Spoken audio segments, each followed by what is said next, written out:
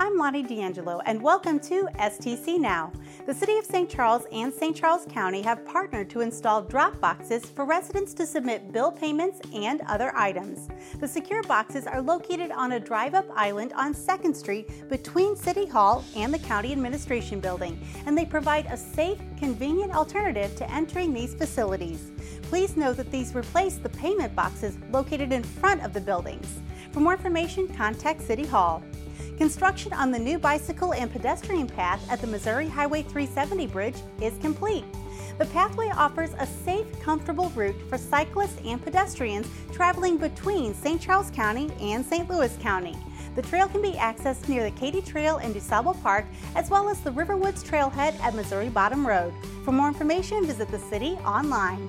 The City of St. Charles is honored to have received the Special Achievement in GIS Award from Esri, a global leader in geographic information system software.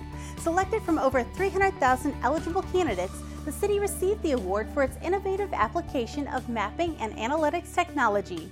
Residents, businesses, and visitors can utilize our online maps to view wards, parks, road construction, local crime, and more. Visit the city online to access these maps. Did you know you can donate to Meals on Wheels via your city utility bill? This program delivers hot, nutritious meals to senior citizens 5 times a week. City Council members recently presented their annual check to Aging Ahead from the St. Charles Senior Center for this program.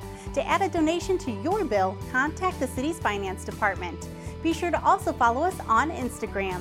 I'm Lonnie D'Angelo, and this has been STC Now.